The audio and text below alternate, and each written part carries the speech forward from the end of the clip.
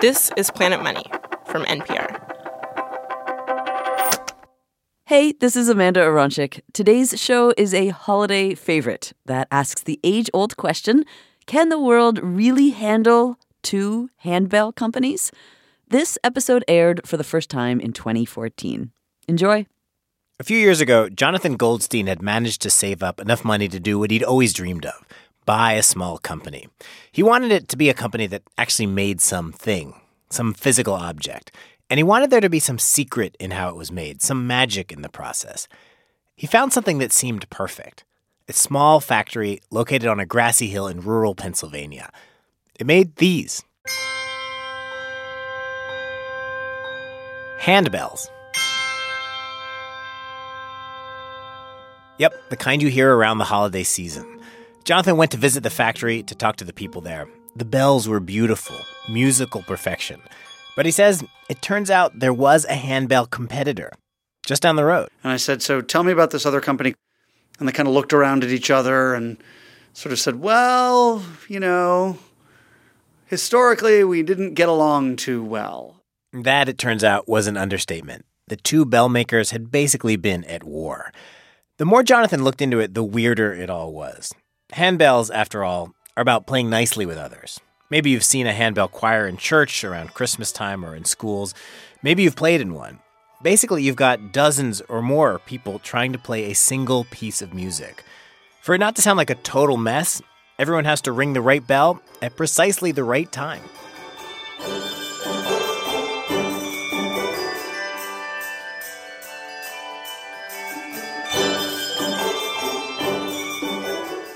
Hello and welcome to Planet Money. I'm David Kestenbaum. Today, we have a special holiday show for you about the epic, decades-long feud between the two companies that make just about every handbell in the world and how they eventually made peace.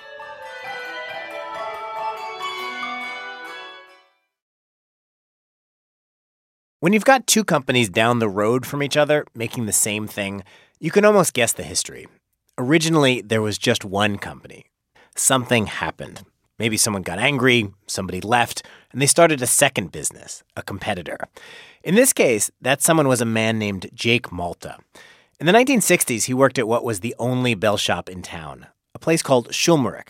And Jake was Schulmerich's chief engineer. His library was full of books on music, and nothing was not read. Everything that you could see in his office had been read and reread. This is Jake's daughter, Joanne Malta. Her dad, she says, was largely self-educated, the kind of guy that when he got into something, he got really into it. And he became obsessed with bells. He designed Schulmerich's first handbells. But then there was a change in management. Jake Malta didn't get along with the new bosses, so he left. And he could not stop thinking about bells. He thought he had a way to make an even better handbell, a bell of supreme perfection that he hadn't quite achieved at Schulmerich. I gotta explain a little bit about bells here. A bell, when you ring it, it vibrates and produces this one central note. But you also get these other notes in there, overtones they're called. And Jake Malta wanted to try to get rid of as many overtones as he could. He wanted to make a bell with a very pure sound. That was the challenge. The holy grail of bells. Yeah. So he set up shop in the family living room. He had a folding table, two of them, stretched out with all of his drafting supplies on there, and then the piano behind him. He traveled to Europe, studied old books about the physics of bells. He drew lots of diagrams. Because he knew that he could make it better. And, we still believe that he achieved that. Jake Malta's new bell had a slightly different shape. And this part is key, so remember it.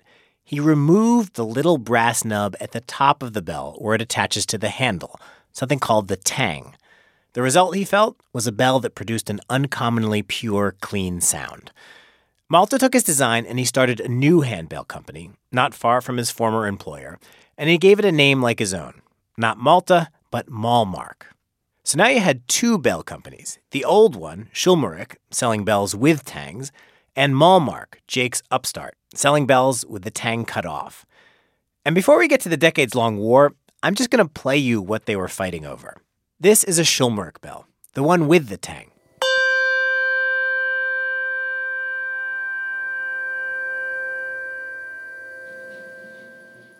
And this is a Malmark bell, Jake's new bell, with the tang cut off.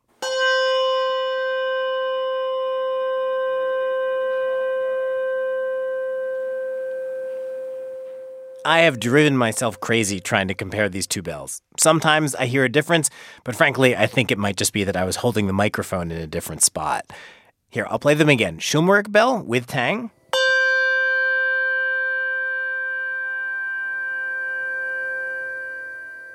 Malmark bell, no tang.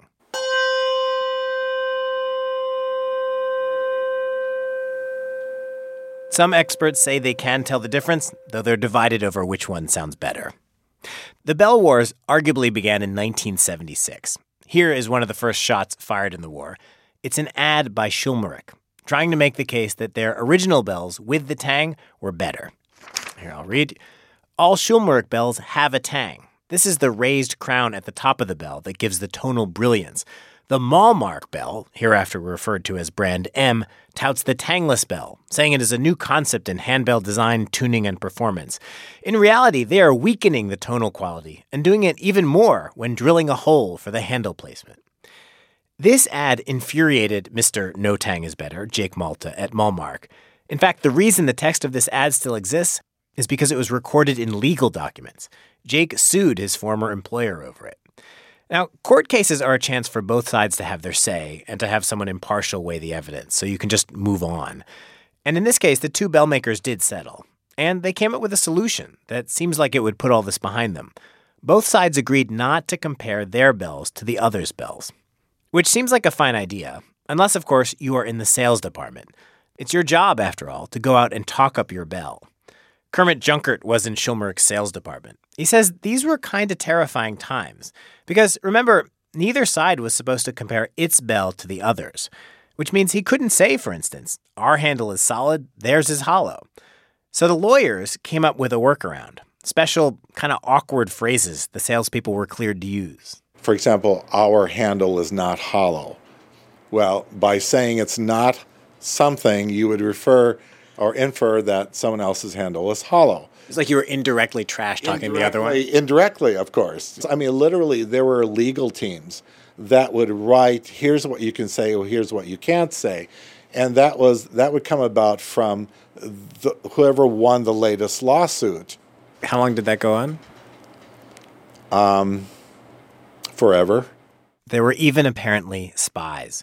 Kermit says salespeople would be giving their pitch and they'd see someone in the audience watching them like a hawk, scribbling down notes about what they said. And then a letter would come from the other side's lawyers. Here we actually have one. This is from Malmark, the new bell maker, complaining about a Schulmerich sales pitch. Quote, "It has been brought to our attention that you have been making false and disparaging statements about Malmark handbells." The letter goes on to list those disparaging statements, apparently made by the Schulmerich salesperson. Quote, "Their handles break frequently. You must jump up and down on ours to break them." Here's another one. "There is a problem with polishing Malmark bells. You must only polish up and down. Ours can be polished in any direction." I asked Joanne Malta about this. Did they really have spies in the audience taking notes? I had no idea. Certainly, at the different conventions and all, I would imagine that our reps attending, if they heard something that was negative about Malmark, that it would come back. And I'm sure that happened in reverse, too. It's funny to think about all this fighting happening in front of the customers, who, of course, were musicians and church choir directors and middle school teachers. But that's who the customers were. And the salespeople weren't trying to just sell single bells. They were trying to convince an entire choir to exclusively ring their bells only. Go all tang. Or no, go no tang.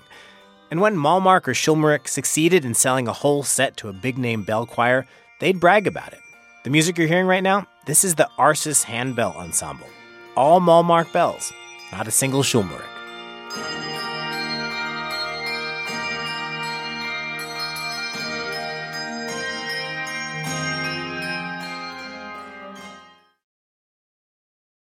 For years, the tang question hung over the battlefield.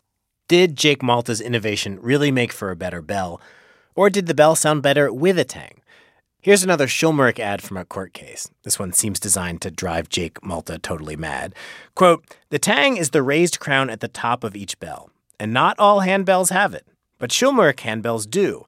The tang's weight and mass help produce fuller tone, greater amplitude." Note those last words there, greater amplitude, basically louder. Here was a scientific claim that could actually be tested. So now this conflict, which had consumed management, lawyers, and salespeople, spread to the engineering department. Sound engineers at Schulmerich had to try to back up this claim that the advertising department had probably dreamed up. And remember, these are sound engineers who got into the business because they love music. They want to be creating the most beautiful instruments they can. And now they've been dragged into an ugly lawsuit. They had to build all this testing equipment, including a robotic ringer that hits the bell with exactly the same force every time. Gregory Schwartz was one of the engineers who worked on it, though even remembering the whole episode makes him kind of weary. He says the Tang did make a bell louder, but not much. You're only looking at percent or two, maybe something like that. It was a couple percent louder? Maybe. Is the average Joe going to know the difference? I don't think so. It wasn't even like it sounded better. It was just slightly louder. Right. That's basically it. But that was the premise, yeah. I see. Our bells with tangs produce more sound volume. And the other side said, baloney, that's not true. And we said, yes, it is true. Like all wars, this one consumed an enormous amount of resources. In researching this story, I could not keep track of all the lawsuits. There were just too many. But Gregory told me about this one that is worth mentioning. It was over a patent on the clapper mechanism, the thing that actually hits the bell and makes it ring. The case got appealed and appealed until it was at the doorstep of the highest court in the land, the U.S. Supreme Court. The judges just kind of threw the whole thing out and said, no, we're not going to waste our time with that. But it went back and forth for years. It was just horrendous. The U.S. Supreme Court. Yeah, they tried it. I think normally when you read about lawsuits between companies, you think that they're the result of some business calculation, some strategic decision. And maybe that was true at the beginning. But pretty soon, emotions got involved. Once you get in a fight like this, once you spend a lot of money on lawyers, it's hard to give up. The long wars can be the hardest to end, especially if things get personal. I can see being Schulmerich, the original handbell company, thinking, who does Jake Malta think he is, cutting off the Tang? That's so silly. And setting up his own bell company. And it's easy to imagine how maddening things must have seemed on the Malmark side. Joanne Malta told me it's totally understandable her dad Jake would try to take the bell fight literally to the Supreme Court.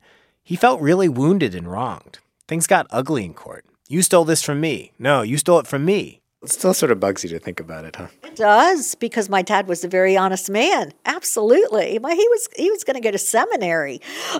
He was not the kind of person to steal anything. So, yeah. Was the handbell ringing world out there aware of all this?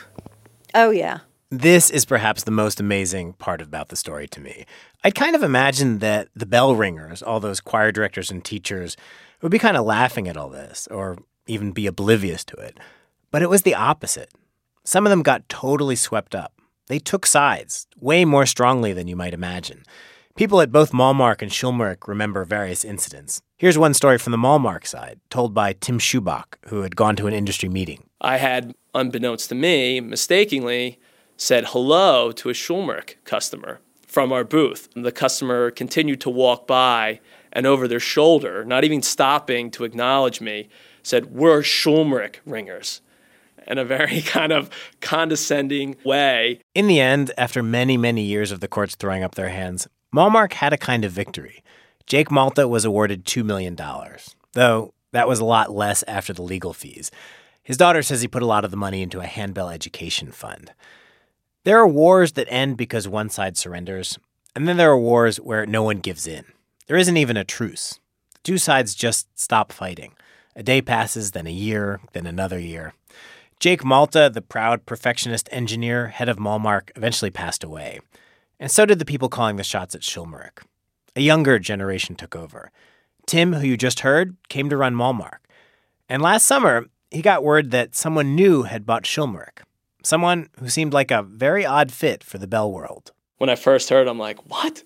What's going on here? This is the craziest story I ever heard. Schulmerich had been bought by Jonathan Goldstein, the guy you heard at the top, a former lawyer who knew nothing about handbells. I knew less than nothing. I can't even read music. Also, Jonathan's Jewish. There aren't a lot of handbells in synagogues. Very famously for my employees, right after I bought the company, I brought one of my rabbis up here thinking, maybe I've missed something. And I showed him the bells and I said, how about it? And he looked around the room in his very long beard and he sort of took a minute or two and said, no, never, not going to happen. No, Jews just don't do this. It's just not done. It was quite a moment. Shortly after Jonathan bought the company, he and Tim, the new heads of both companies, found themselves at the same meeting in Cincinnati. He came up in his very Jonathan way and he's not bashful at all, he's very gregarious and came up and, hey, I'm Jonathan Goldstein. I just bought Schulmerich. I'm like, oh, hey, what's up, man? How are you? How's it going? So I said, hi. Wow. My understanding is that these two companies went at it hammer and tongs for a lot of years, and I'm just not ready to do that. It said, it seems to me that, you're not my enemy and I'm not your enemy. The enemy is the 300 million people out there who don't ring handbells. And, let's go get those people and show them what a great instrument this is and get them ringing. And this meeting between the heads of the two companies did not go unnoticed. If there were a weekly handbell gazette, this would be front page news. Historic peace accord. We were observed just sort of sitting off in a corner talking. And the whole place was a titter at the fact that we were even talking to each other. It was simply not done for like 20 years. Jonathan and Tim seem to actually like each other. And in that meeting, they talked about working together where they can. It was so welcomed. It was just like this great weight coming off of our chests. This is Kermit again, who did sales for Schulmerich. As is often the case after a long war, the soldiers were eager for peace. We kid about it as being the Hatfields and McCoys, but it literally felt that way. It's like whoever had the bigger guns and take no hostages and just obliterate the other side. All over handbells. All over handbells. It's amazing, isn't it? Who would have thought? Had I not lived through it, I would have thought it. If you were to write a book about this, I think most people would say, no, that didn't happen. It did happen, and it was over. When I talked to Kermit, he had just gotten a Christmas card from Malmark. It's a first, he wrote to me in an email. Cool. And maybe this has occurred to you. It's occurred to me, and it's occurred to Jonathan. Does the world really need two handbell companies? You've got two businesses that basically make identical products. Maybe now that the bitterness is gone, there should be a wedding, a merger. Maybe Malmark and Schulmerich should become M&S Bells.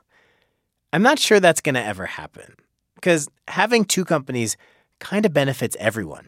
People at Malmark and Schulmerich told me, okay, the bell wars were bad, but they kind of liked knowing they had a competitor down the street. And if you're someone who rings bells, it is so much more fun to be able to pick sides. Which bell sounds better, the one with the tang or the one without?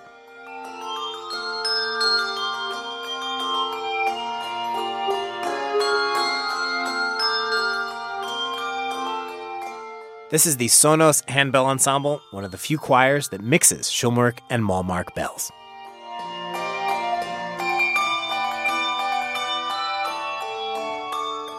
We would love to hear what you think of today's show. You can send us email, planetmoney@npr.org. Our show today was produced by Jess Jang. Thanks, Jess. I'm David Kestenbaum. And I'm Amanda Aronczyk. This rerun was produced by Emma Peasley. It was mastered by Andy Huther, and it was edited by Molly Messick. Planet Money's executive producer is Alex Goldmark. This is NPR. Thanks for listening.